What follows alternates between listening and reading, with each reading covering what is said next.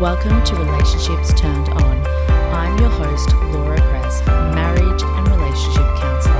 I believe relationships can be fixed and you deserve to have a connected and loving relationship. I give you the tools, strategies, and insights so you can have a world-class relationship.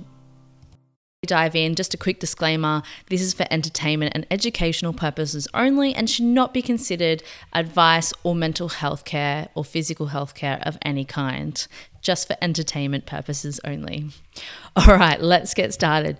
So look, conflict in relationship is such a common issue and it can be really difficult to navigate.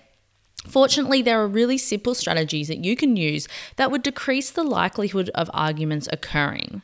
So by understanding how our emotions play a role and how they interact, like how our emotions affect our interactions with others, we can learn how to actually better navigate conflict in our relationship.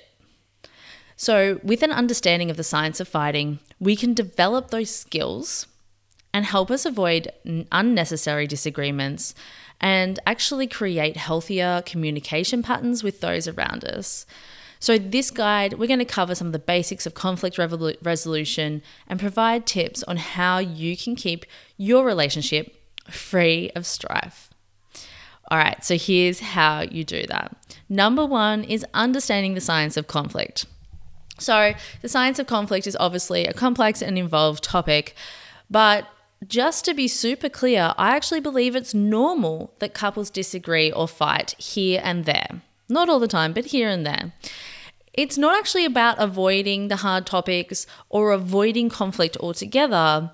I believe the most successful and happy couples, and it's proven, there's a lot of literature on this, that the happiest and most successful couples, the couples that stay together the longest, actually are the quickest to have those tough conversations. They go into those tough topics. And that actually creates happiness and longevity in the relationship. So it's not about avoiding conflict altogether. It's actually about approaching it in a smarter way. It's about being quick to address the issue so it doesn't fester and become bigger than what it already was, right? Often we can wait and wait and wait and we don't tell our partner those things that are bothering us until it becomes such a big issue. So I guess the first key is to honestly step up, find the right time and space to have those conversations.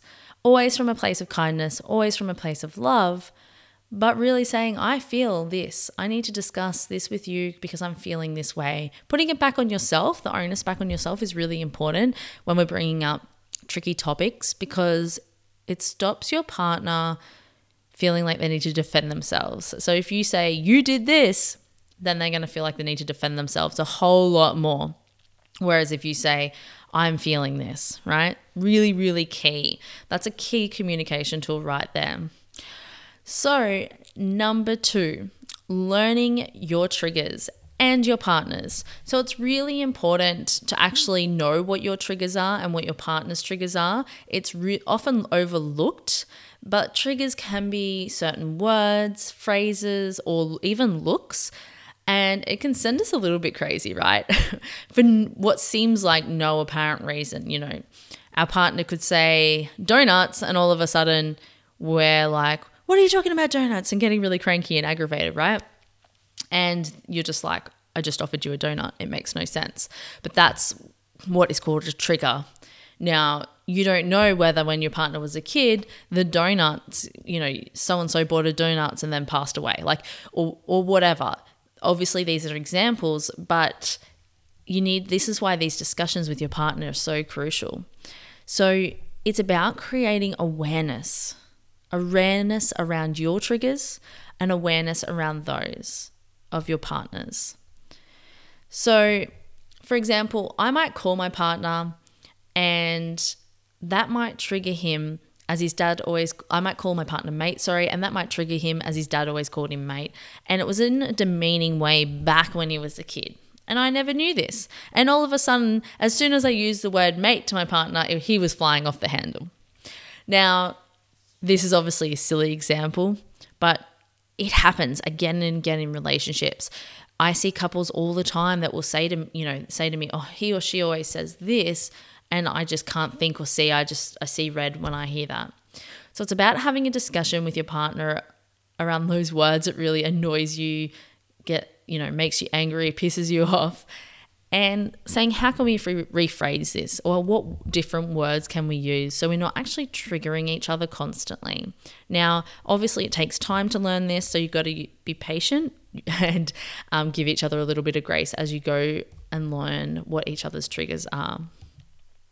So number 3 is don't bottle up your feelings. And I feel like I've touched on this slightly already, but again, don't wait. Don't suppress and suppress and suppress or say nothing and then explode. Again, that creates such a bigger issue than it was in the first place. Clearly articulate to your partner, I am feeling X, Y, Z. I am feeling this when you do this, right? Those are so important to use, and it's on an ongoing basis when different things come up for you. When your partner understands where your headspace is or how you're feeling, they can support you better. Better yet, tell them how you'd like to be supported, okay? Clear communication is always essential. Number 4, take a break if things get too heated. So hit pause and always come back to the discussion once you've changed your state.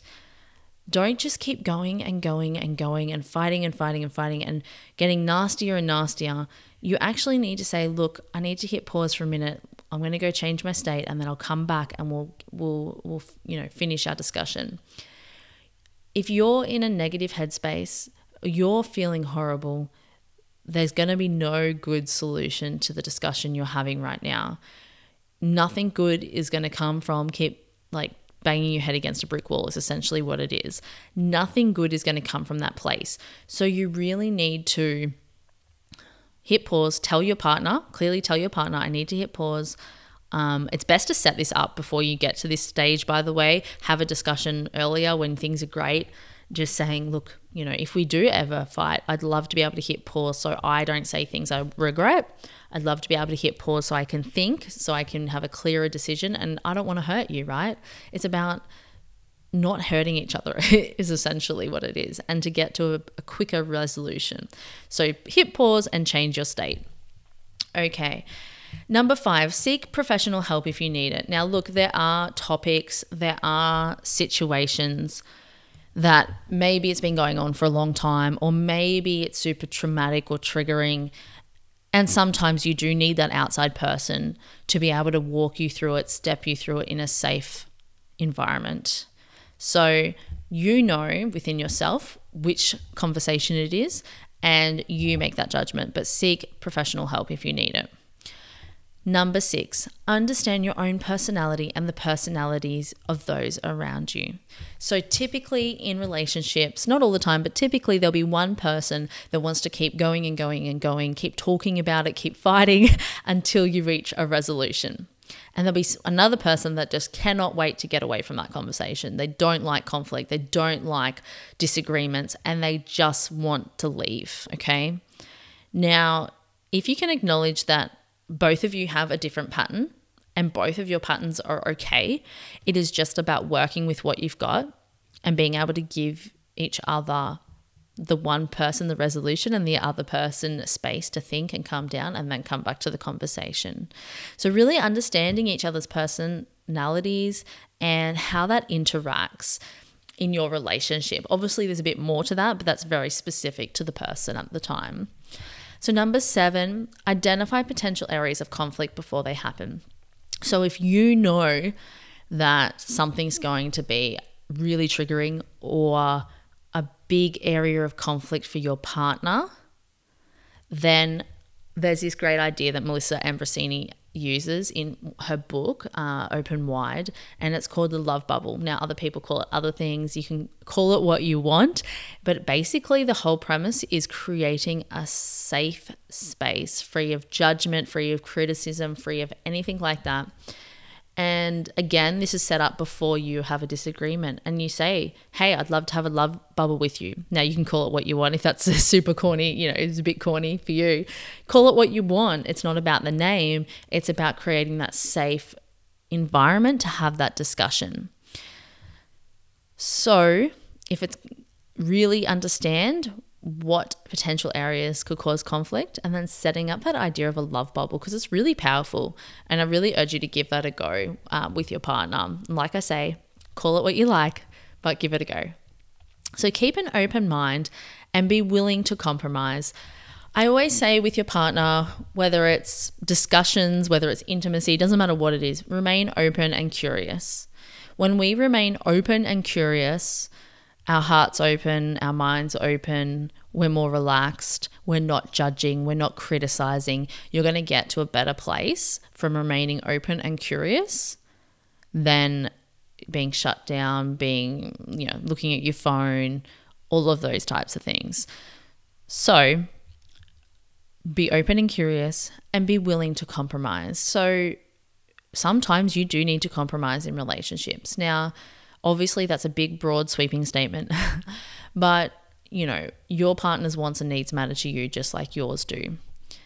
And so it's about really understanding where they're coming from, really understanding why it's so important to them. Sometimes we don't take the time to say, why does this matter to you so much? Sometimes knowing the backstory to whatever it is can be the game changer for you going, that makes sense. Yes, I understand. All right, we'll do that. Whatever that might be, right? So 9, communicate effectively with your partner. Here's my golden rules for this. No guessing. Don't play any guessing games with your partner. Be really explicit. Be really clear in your communication. And check for understanding and meaning with your partner. So sometimes they can say one statement and how you interpret it and what they meant were two different things. So repeat back what you heard from your partner and say, is that right? Did I hear you correctly? Does that make sense? So you need to paraphrase it, repeat it back to your partner, and then say, does that make sense? And check for understanding and meaning, because let me tell you, two of the biggest reasons people fight is because they don't take the time to check for understanding and meaning.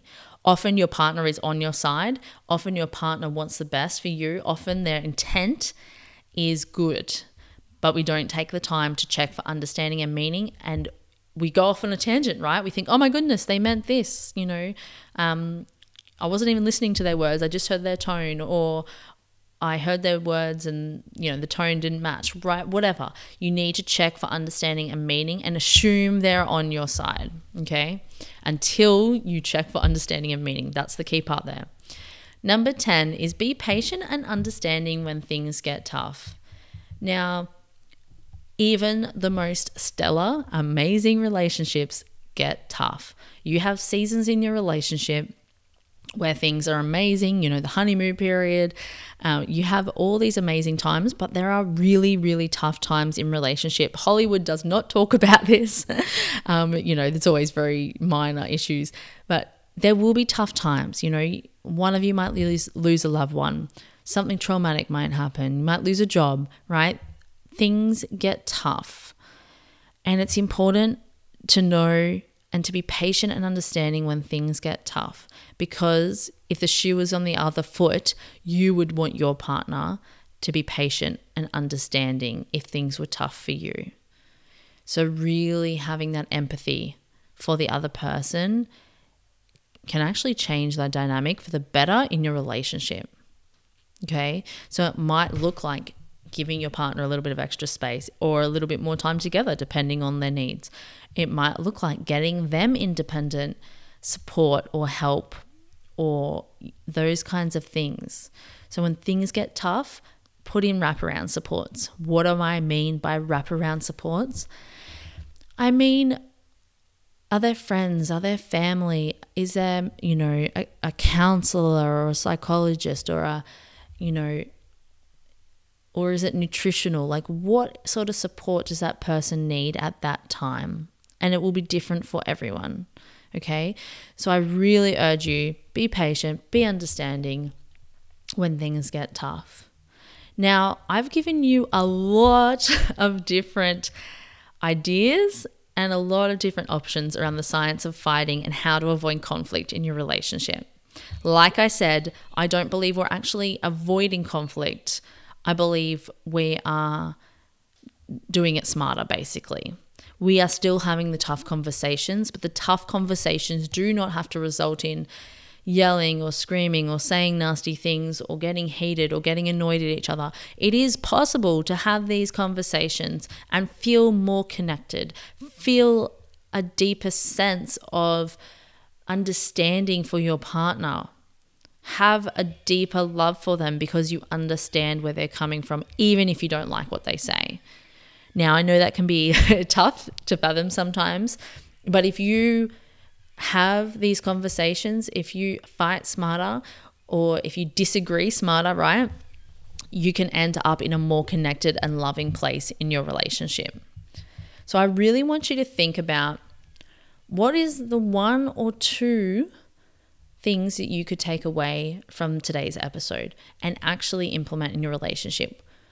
Which ones would make the biggest difference to your relationship? So we had understand the science of conflict. 2, learn your triggers. 3, don't bottle up your feelings.